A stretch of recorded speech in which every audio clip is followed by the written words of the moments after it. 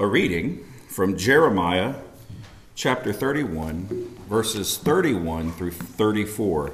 Jeremiah 31, verses 31 through 34.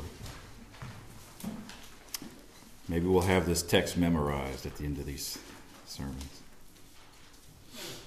If you're in Ezekiel, go back to the left.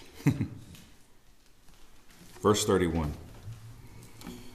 Behold, days are coming, declares the Lord, when I will make a new covenant with the house of Israel and with the house of Judah.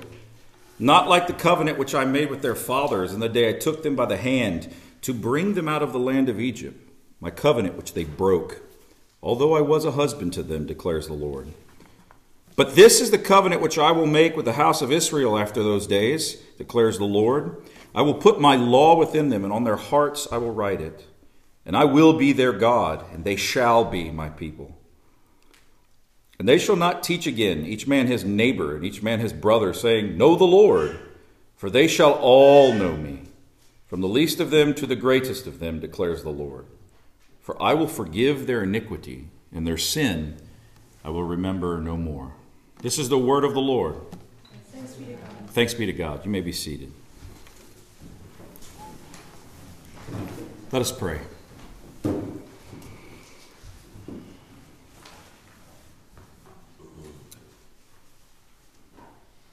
Lord Jesus, we know that you are able to supply us with your Spirit, both for the hearing and the preaching of God's word. And like my hearers, I, the teacher, am in great need of grace this morning.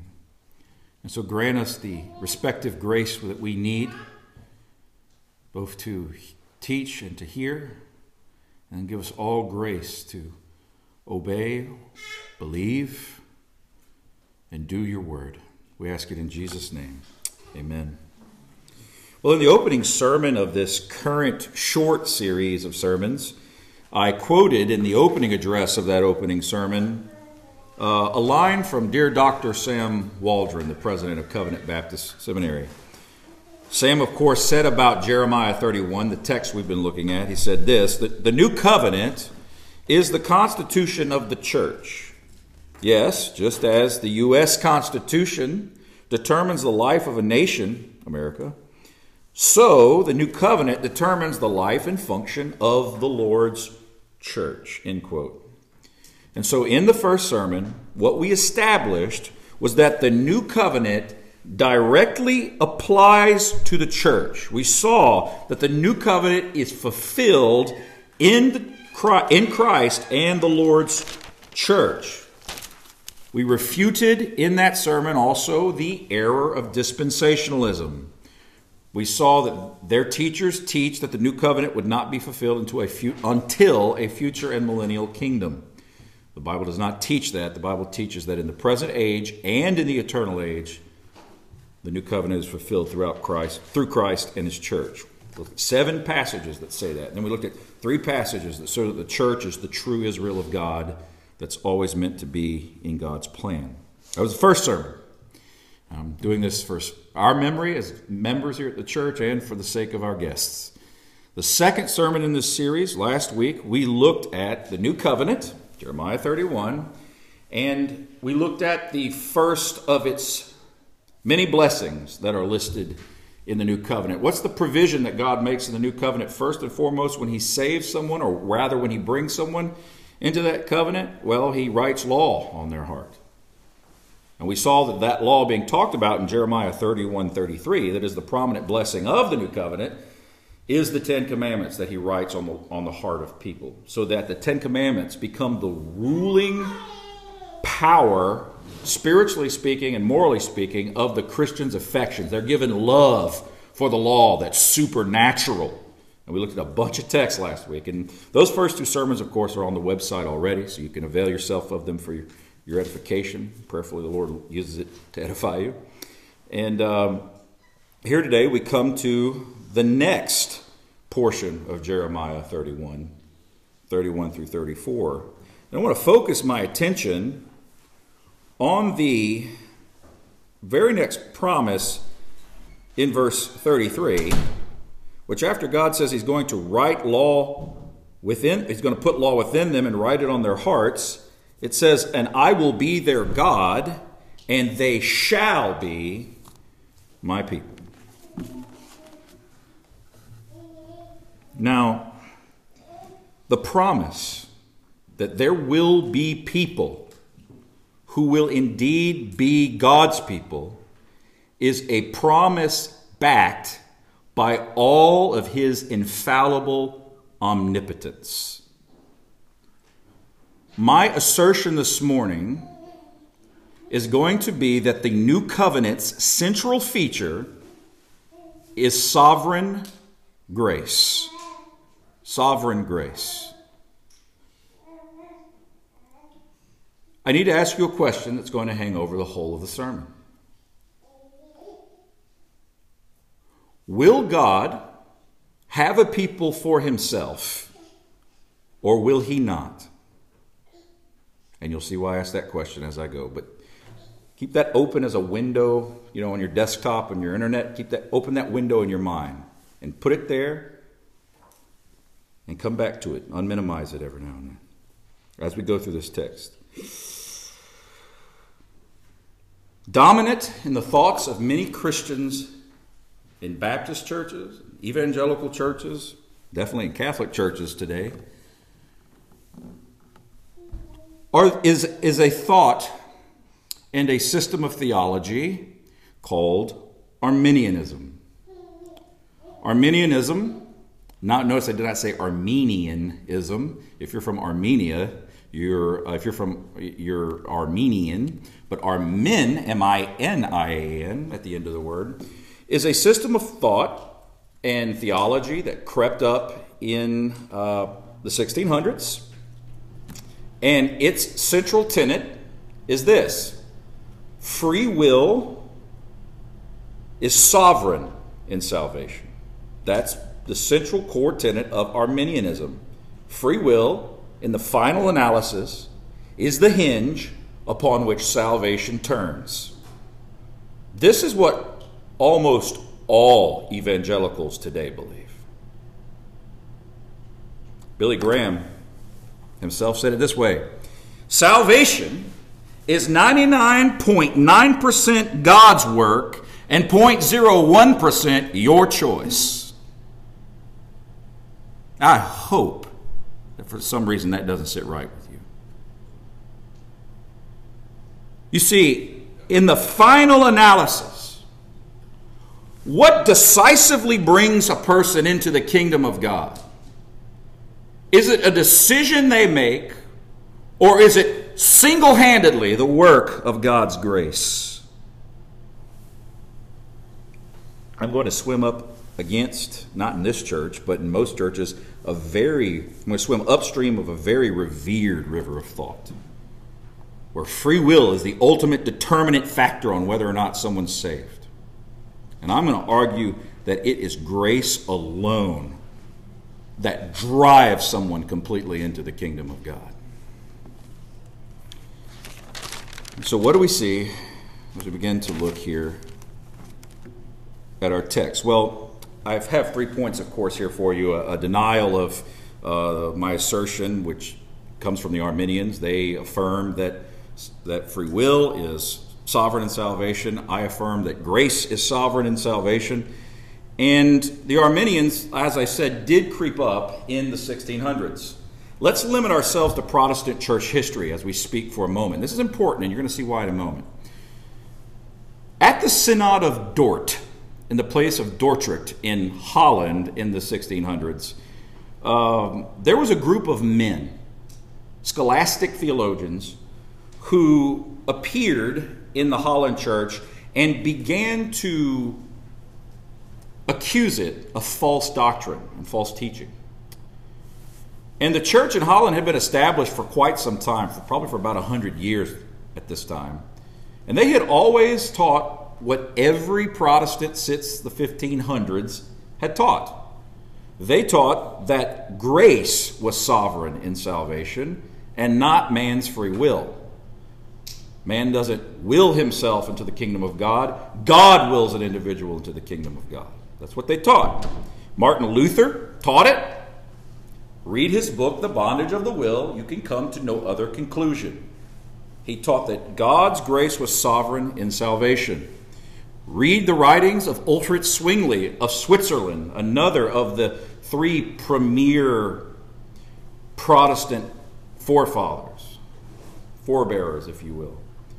Zwingli taught divine predestination, election, God is sovereign in salvation. Read John Calvin. He taught it as well in Geneva.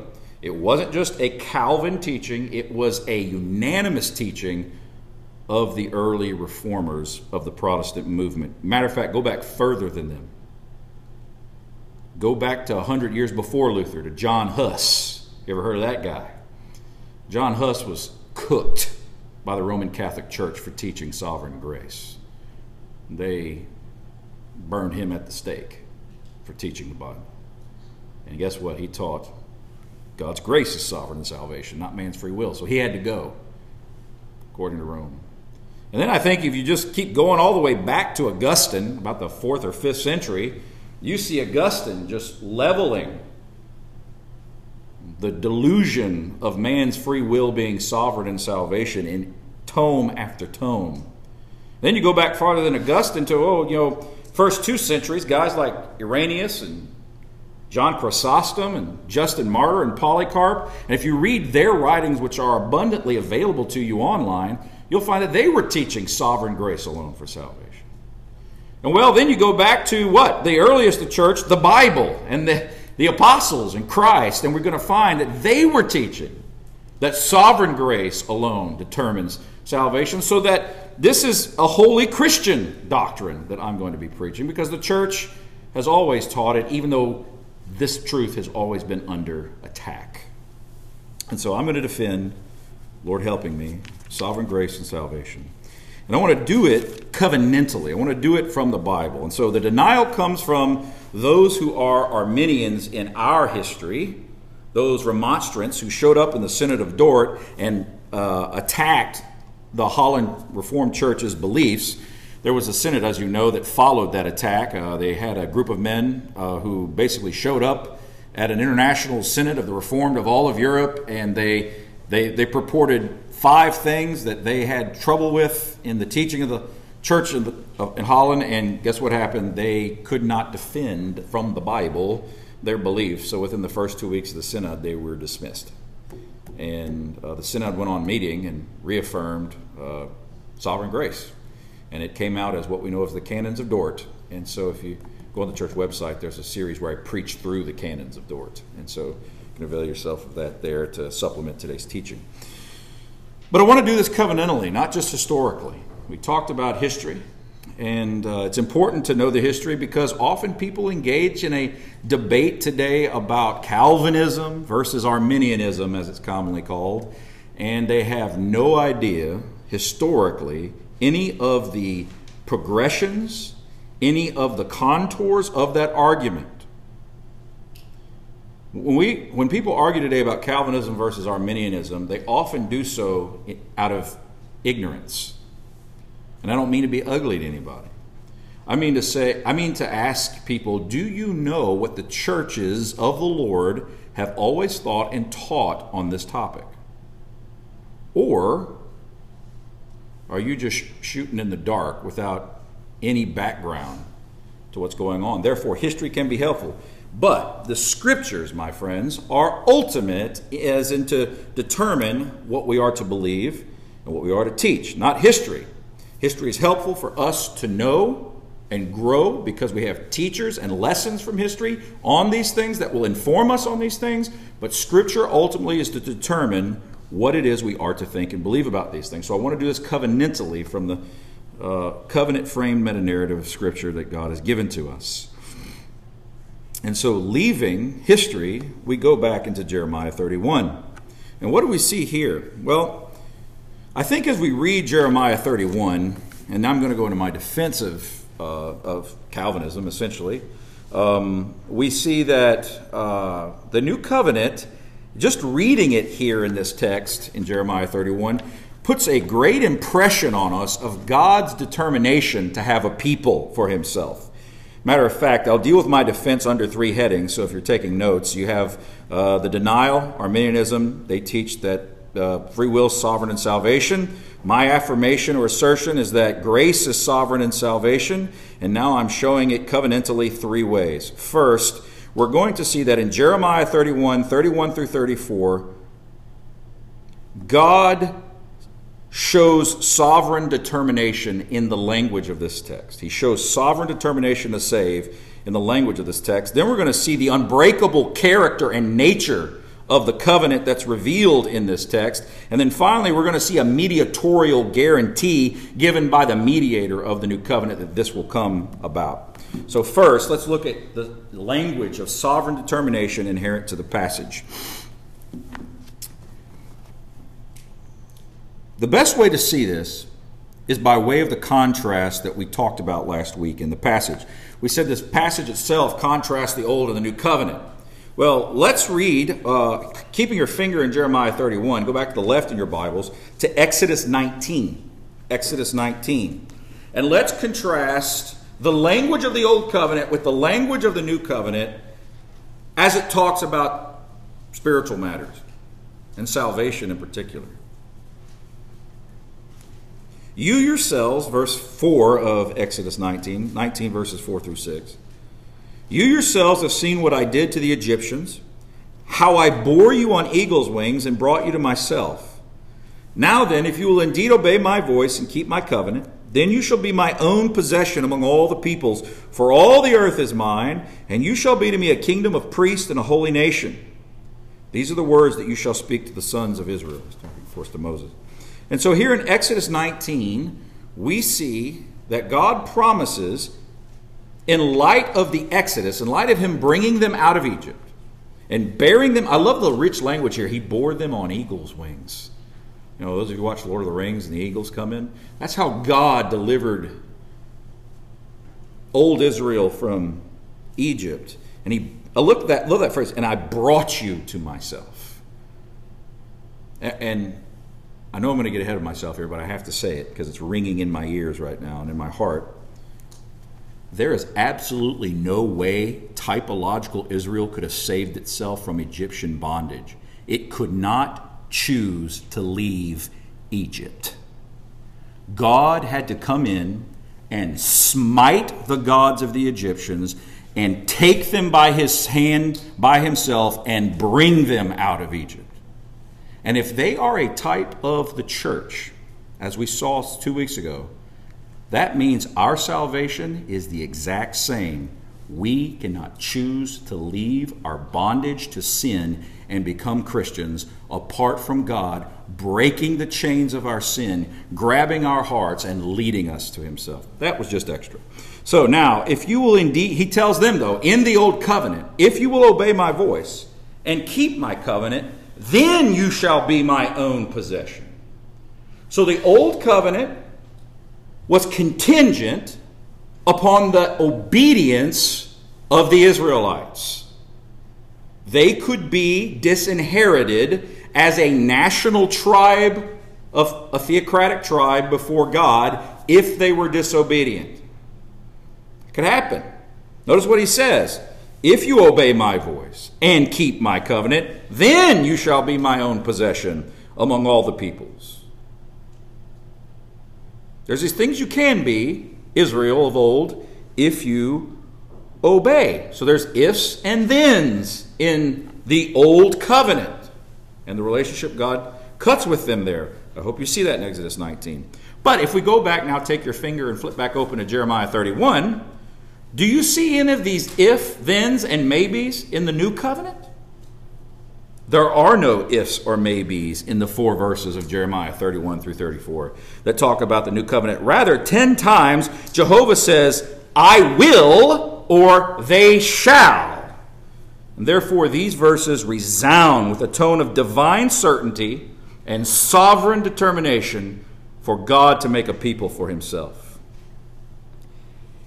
I think this tone, actually, if you stay right there in Jeremiah 31, verses 31 through 34, I think the tone of sovereign determination is only strengthened when you continue to read verses 35 through 37. So verse 34 ends the official statement about blessings that make up the new covenant. And then God begins to continue to talk about the people with whom he's going to covenant the new covenant. And he does so in verses 35 through 37. So there's no audience break, no contextual break here. Same group of people. Verse 35, let's read it together. Thus says the Lord, who gives the sun for light by day, and the fixed order of the moon and the stars for light by night, who stirs up the sea so that its waves roar. The Lord of hosts is his name. If this fixed order departs from before me, declares the Lord, then the offspring of Israel also shall cease from being a nation before me forever.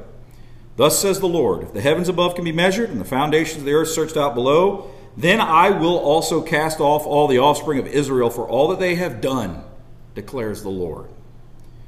In this language, we see that Jehovah makes his new covenant with sovereign determination that is backed by all of his almighty and infinite resources that are found within his own being. God is going to, with all of his heart and his soul, make for himself a people for his own praise and his own renown. There's another text of Jeremiah that alludes to the new covenant. Turn with me one chapter over to Jeremiah 32. Jeremiah 32, verses 40 and 41. We might turn to this passage twice in the course of our time together, but this passage, I pray that just as Jesus said when he said his word goes forth as he's preaching, he says, if it said it'll be received if it finds a good and honest heart. Remember when he gave the parable of the four soils? There are some people who listen and they don't really listen, and the devil takes away that which God planted in them. And there's some people who, the cares of life, they care about other things and not the word, so it never proves fruitful. But Jesus goes on, eventually gets to, but people with good and honest hearts who give an ear, who have an ear to hear, will receive it. I pray that you have an ear to receive this text. Jeremiah 32, verse 40. And I will make an everlasting covenant with them, and I will not turn away from them to do them good. And I will put the fear of me in their hearts, so that they will not turn away from me. And I will rejoice over them to do them good. And I will faithfully plant them in the land with all my heart and all my soul. A chapter back, the Lord said he was going to make a new covenant with his eschatological Israel. He's going to forgive them of all their sins forever.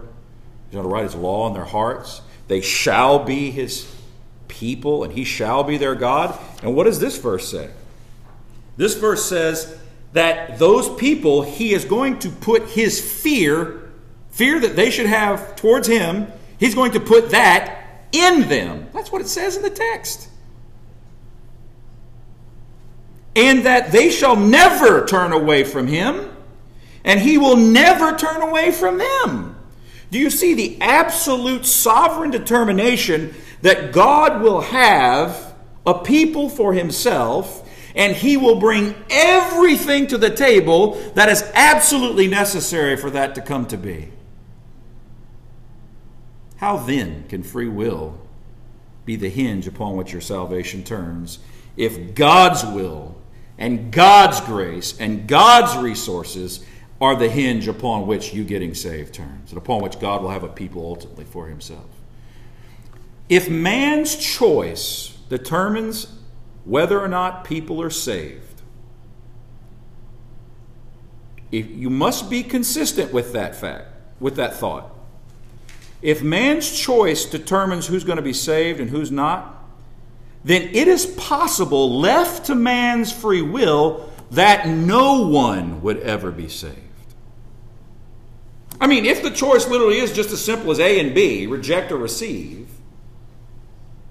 and man can go either way completely, and his will is suspended, unpressured by any external coercion or internal compulsion whatsoever, if he has just this perfect flat choice, A or B, then it's possible that everyone will choose either A or all will choose either B.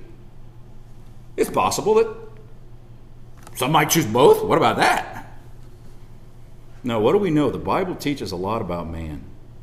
And the Bible teaches that man is sinful and bound to his sin. The Bible over and over again, especially in places like Romans, calls us slaves of sin. The picture in Israel in the Exodus that pictures the ultimate Exodus of Christ saving his people, we just saw was a picture of people in absolute bondage to Egypt under the iron fist of Pharaoh, and they could not escape the domain of darkness. Therefore, one greater than Pharaoh had to go into Egypt and smite the God of the Egyptians, and with great power bring his people out. With an outstretched hand and a holy arm, as the psalmist says. Well, that's how Jesus saves. With an outstretched hand and a scepter of royal salvation. And I think we see it right here in text where God says, I am determined to save my people. The Lord Jesus, he came to seek and to save that which was lost, he said. And we like to get to that save part, but the first half is important. He came to seek them. Because we were not determined to be saved, were we? We were determined to go to hell. We were determined to keep sinning and keep our pleasures and love our sin and go in the direction of sinfulness rather than godliness. That was our predisposition. So what happened to us? For me, while I was 20 years old, what happened when suddenly I started to determine in the other direction? I didn't just get smarter, trust me. I don't think I'm smarter now. I didn't suddenly just say, you know what? I think I'll wake up today and become Christian. It's not the way it happens. John 6 verse 44, no man can come to me unless the Father who sent me draws him, and I will raise him up on the last day. Christ has to reach into our heart, beckon by faith, draw and bring us into his kingdom. That's what the scriptures teach. Why? Because we don't want to be in his kingdom by nature. Jesus said in John chapter 3, men love darkness rather than light. That's what we love. We love darkness. We hate lights. Therefore, how did we start loving that which we never loved before and started hating the darkness we once loved? How did we get there? Divine intervention, the sovereign grace of God working in the gospel began to call us. And we see that, and I'm getting ahead of myself, but we see that God is determined, just in the very covenantal language here, to have a people for himself, to seek and to save his own sheep. And he doesn't leave it up to man's free will to determine this. He leaves it up to his own divine and sovereign resources. Second point in my defense, the unbreakable character of the new covenant. This is highlighted throughout the passage, again, by the contrast between the nature of the old covenant and the nature of the new. It says, clearly the new covenant is not like the old covenant, and the point at which the difference is most plainly manifested is that the old covenant could and was broken. The old covenant could be broken.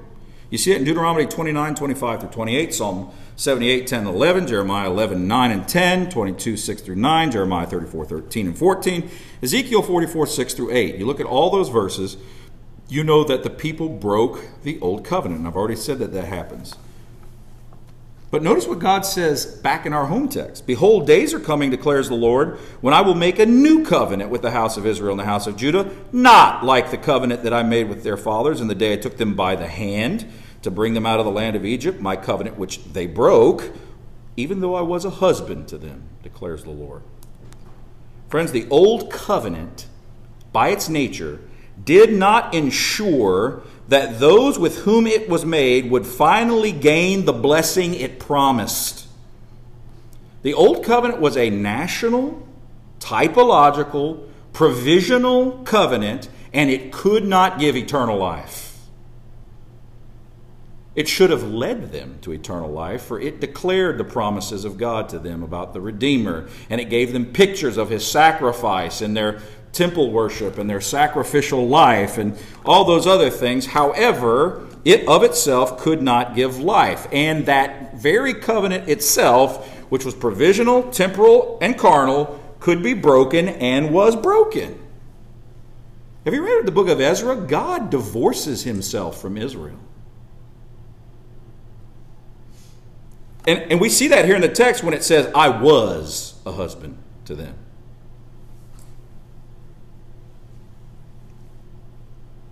the old covenant could not bring about the blessings it promised.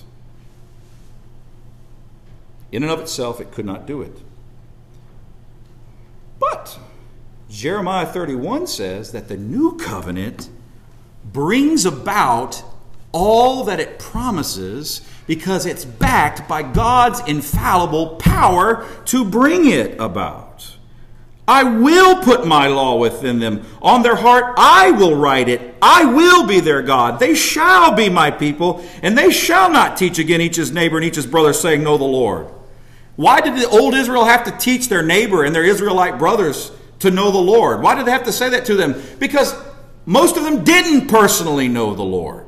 And they had to preach to even their Israelite brothers who were in covenant with God nationally to press on to know the Lord. Do you remember a little guy named Samuel in the Old Covenant? I love Samuel. He's one of my favorite Old Testament characters because here was a young man who, even though he didn't know the Lord, grace was working in his heart. And it said that even when the lamp at the temple at the end of the evening hadn't gone out, that Samuel was there in the presence of the Lord. And he was watching that candle grow dim.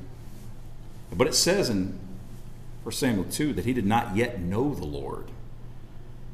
And then the Lord calls him, remember, 3 times. And he thinks Eli's talking to him in the other room, right? His mentor. And he's like, Eli, did you call me? Nope, go back to bed, kid. Second time, Eli, Master, did you call me? No. Third time, Eli, come on now, the joke's wearing off. Did you call me? It's the Lord. Next time, say, your servant listens. That's what the prophet said when they responded to the voice of God. And, of course, he's called into belief and faith. Well, in the Old Covenant, people had a national relationship, but not a personal, saving, spiritual union with Christ, unless they believed the promise of the Redeemer to come, all that theology we've looked at before. But by and large, the people of Israel did not know the Lord, and they broke the covenant he made with them. Why? Because the covenant did not give them power to obey. It just gave them law and promises to believe and obey, and they failed. The covenant was broken. God divorced himself from them. I was a husband to them. But the new covenant is everlasting in nature. It's not temporal. Jeremiah 32:40, I will make an everlasting covenant with them, that I will not turn away from them to do them good, and I will put the fear of me in their hearts, so that they shall not turn away from me. That's what we see. And then in Hebrews 8, later in the Bible, the writer there says this about the new covenant people. He says, but now he, that is God, has appointed a more excellent ministry, by as much as he is also, Jesus is, the mediator of a better covenant, which has been enacted on, get this, better promises. For if that first covenant had been faultless, there would have been no occasion sought for a second one. For finding fault with them, he says, behold, days are coming, says the Lord, when I will effect a new covenant with the house of Israel and with the house of Judah. Now, notice, I just read to you, by the way, Hebrews 8. And in Hebrews 8:8, the problem with the first covenant was not just that it couldn't ultimately give that which it promised in and of itself. But the writer in Hebrews chapter 8 at verse 8 says that the problem was really and ultimately with the people with whom that old covenant was made. Notice it says he found fault with them. And then he says, therefore I will effect a new covenant. Now, the old covenant did not secure the covenant keeping of those with whom it was made. That was its fault, the old covenant. And its fault was simply that it did not enable those with whom it was made to comply with all of its conditions. Therefore, the purpose of Jehovah, expressed in the new covenant, is seen as not being able to be thwarted. These people will come about because God will do everything to make sure that they come into his kingdom and that they remain there sovereignly by a provision of infallible grace. I think we see that in the new covenant. That's what's different. He says, they shall be my people, I shall be their God. He writes His law on their hearts so that they have an inward and perpetual love furnished by grace in their hearts. And we see what else? We see that their sins completely are taken away. They have no guilt whatsoever. And therefore in Christ, they ultimately cannot break the covenant because they have no sins because of Christ, because of His death and resurrection. And we know through verse after verse in the book of Hebrews that Jesus is explicitly called the mediator of the new covenant. All the sins that we've occurred under breaking God's law, they were all imputed to Christ. And Christ was punished for our sins. And when the Spirit led us to faith in Christ, all that righteousness of Christ was imputed over to us as if we've lived His righteous life. And God relates to us as if we were Christ. No, not in the eternally begotten sense, in the sense of being another member of the Trinity, but it is Christ's own righteousness, Christ's own Spirit, Christ's own merits and life and prayers that cover us, and God relates to us in Him.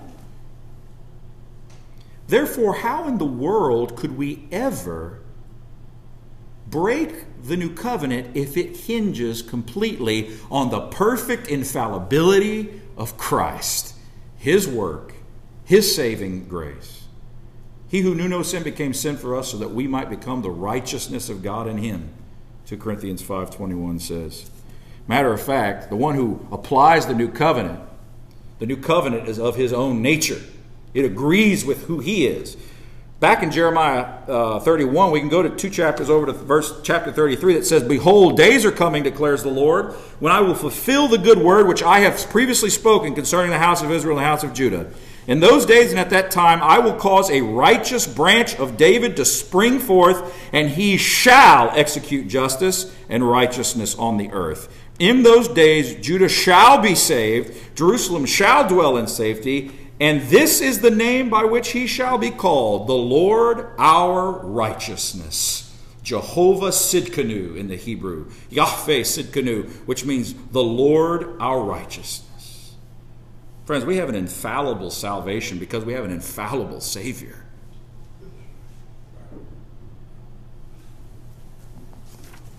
Jesus applies His mediatorial work to our hearts. And then we have union with Him. God deals with us as if He were dealing with His own Son, the Lord Jesus Christ, because we have Christ, and Christ is in us, and we have union with that Christ. I think this does great damage to the belief that is so prevalent in our day that free will is sovereign in salvation. However, I know there's some difficulties in my final point today. There are some difficulties that must be cleared up. Because whenever someone for the first time starts to hear these truths, the first worry they have is, wait a minute, are you saying that God drags people kicking and screaming into the kingdom of heaven, that He goes against their will and they don't want to be saved, but He's determined to save them? That's actually not what I'm saying. I know it sounds like it. The Scriptures say that God seeks and saves His people. He woos them. He wins them. He draws them. The Bible, when it talks about God calling people, that rich word in the New Testament, look for it, called. Again and again, and I think we miss it so much in our day. You look at Jude, you look at 1 Corinthians, you look at almost any New Testament epistle, at some point the Christians addressed in those epistles are going to be called the called. The calling of God opens our eyes to the beauty of Christ. This is how the sovereign determination of God works on the will of a person to bring them to salvation. I love this. 2 Corinthians chapter 4, verse 6. "But God, who said, 'Let light shine out of darkness,' has shone into our hearts to give us the light of the knowledge of the glory of God in the face of Jesus Christ." The first half of that verse says, God who said, "Let light shine out of darkness." That's creation, right? That's when God said, "Let there be light." Has now shone into our hearts to give us the light of the knowledge of the glory of God that is in the face of Jesus Christ. When God is determined to save someone, He shines the light of the gospel in them, and then they are able to see, having the scale of their sinful bondage lifted from their eyes, the darkness penetrated by spiritual light, they can see the glory of God and love the goodness of God in the glory of God that radiates from the face of Christ. That's what happens in salvation. We saw last week, Ezekiel 36:26, God takes out a heart of stone and He puts in a heart of flesh. That's what that looks like. God suddenly takes our hatred for righteousness and our love for wickedness, and He takes that heart out, puts a new heart in that truly loves righteousness, sees Christ connected to that righteousness, loves all that Christ is in that righteousness, and a life that now is determined and dominated by Christ and His righteousness. This is what is promised to us in the new covenant. These are the blessings that are determined by God that He will bring about. No man can save himself. And Arminianism has taught ever since the 1600s that you can save yourself. Salvation is 99.9% up to God, but it's 0.1% up to you. That means you get 0.1% of the glory for saving yourself. And God does not share glory. He said in the Old Testament, literally those words, "My glory I will not give to another." He alone is glorified in salvation, not man's will. And I hope this doesn't discourage you. I hope this doesn't discourage you from evangelism. I hope this doesn't discourage you from missions and corporal works of mercy. Because guess what this means? If we go out preaching the gospel of the new covenant, if we go out sharing Christ to people, the gospel is the power of God to save them. If God is determined to save some of those people we are witnessing to, then when we witness to them, the gospel is going to affect their hearts and change their lives. And they're going to love Christ. I think Calvinism is the greatest impetus to my evangelism. Why? Because if it's all up to how I present it in my free will and my own way of thinking, and I get my little perfect decisional presentation out there for them to make a decision out of, and I tell them, make a decision, pray a prayer, make a decision. And they don't make that decision, they don't pray that prayer, what am I going to do? I'm going to think, boy, I'm a real failure, man. And you're going to really beat yourself up really bad.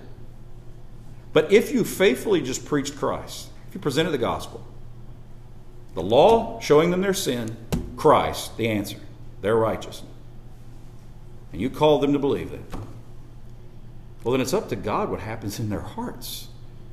And if He's determined to save them, He will. Ryan, is the implication that if He's not, He won't? Yes.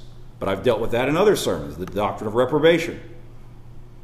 But I want us to see that the church is created on the foundation and in the context of sovereign grace, and it does not depend on man's will in the end and final analysis of it.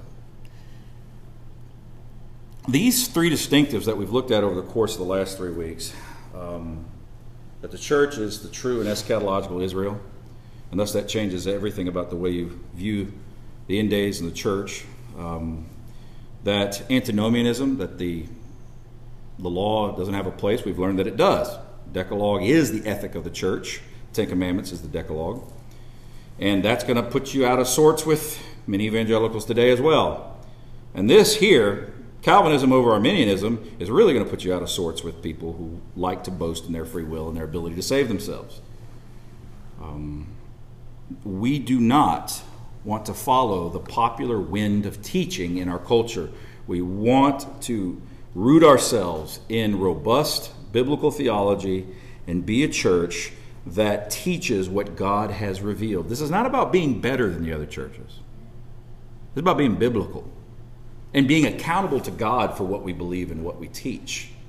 It's about purity of doctrine and not skewing the revelation of God to the world. Some of our brothers who are Arminians are Christians because they're inconsistent Arminians. God saved them by His grace, and they just think too much of their free will, and God has to teach them and lead them out of that kind of prideful thinking more and see, no, and the Lord saved me. He did it all. First 5 years of my Christian life, I thought, my will was pretty important as far as decisively being saved. And then God took the scriptures, particularly scriptures that talk about election and predestination. And I had to honestly read them, and I realized I had no leg to stand on, that free will is not sovereign salvation. God is. God decisively saves. Single-handedly saves. And ever since then, I've learned how deep the rabbit hole goes. And we see here that in the covenant of grace, God is completely sovereign in salvation. I know that this church believes that. This church loves that. And so I could beat the dead horse a little more, but let's pray and just rejoice in what the Lord is teaching us. Amen.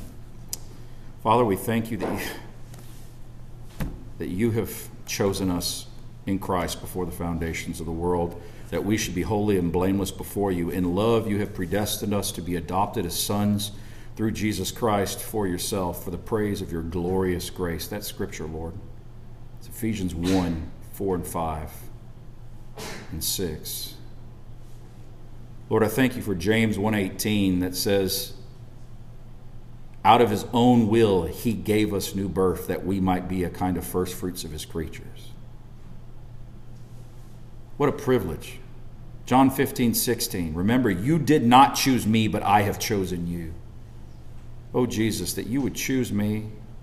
I'm the most unlovable, unchoosable, reprehensible person that you could have chose. And I thank you for sovereign grace that found me when I was 20 years old, lost in sin, and called me out of darkness that night in my mother's kitchen to bring me into the light. You broke me, and you called me. And I can only crown you with many crowns this morning, Lord. I don't stand here in a garb and behind a pulpit because I've arrived. I stand up here this morning because of grace and what it's done and what I trust it to continue to do, because you are good and what you do is good.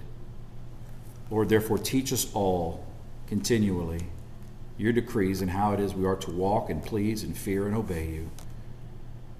And forever we will be happy in your presence as you sovereignly bring about everything that which you have chosen for us. The line has fallen for us in pleasant places. And we praise you for this in Jesus' name.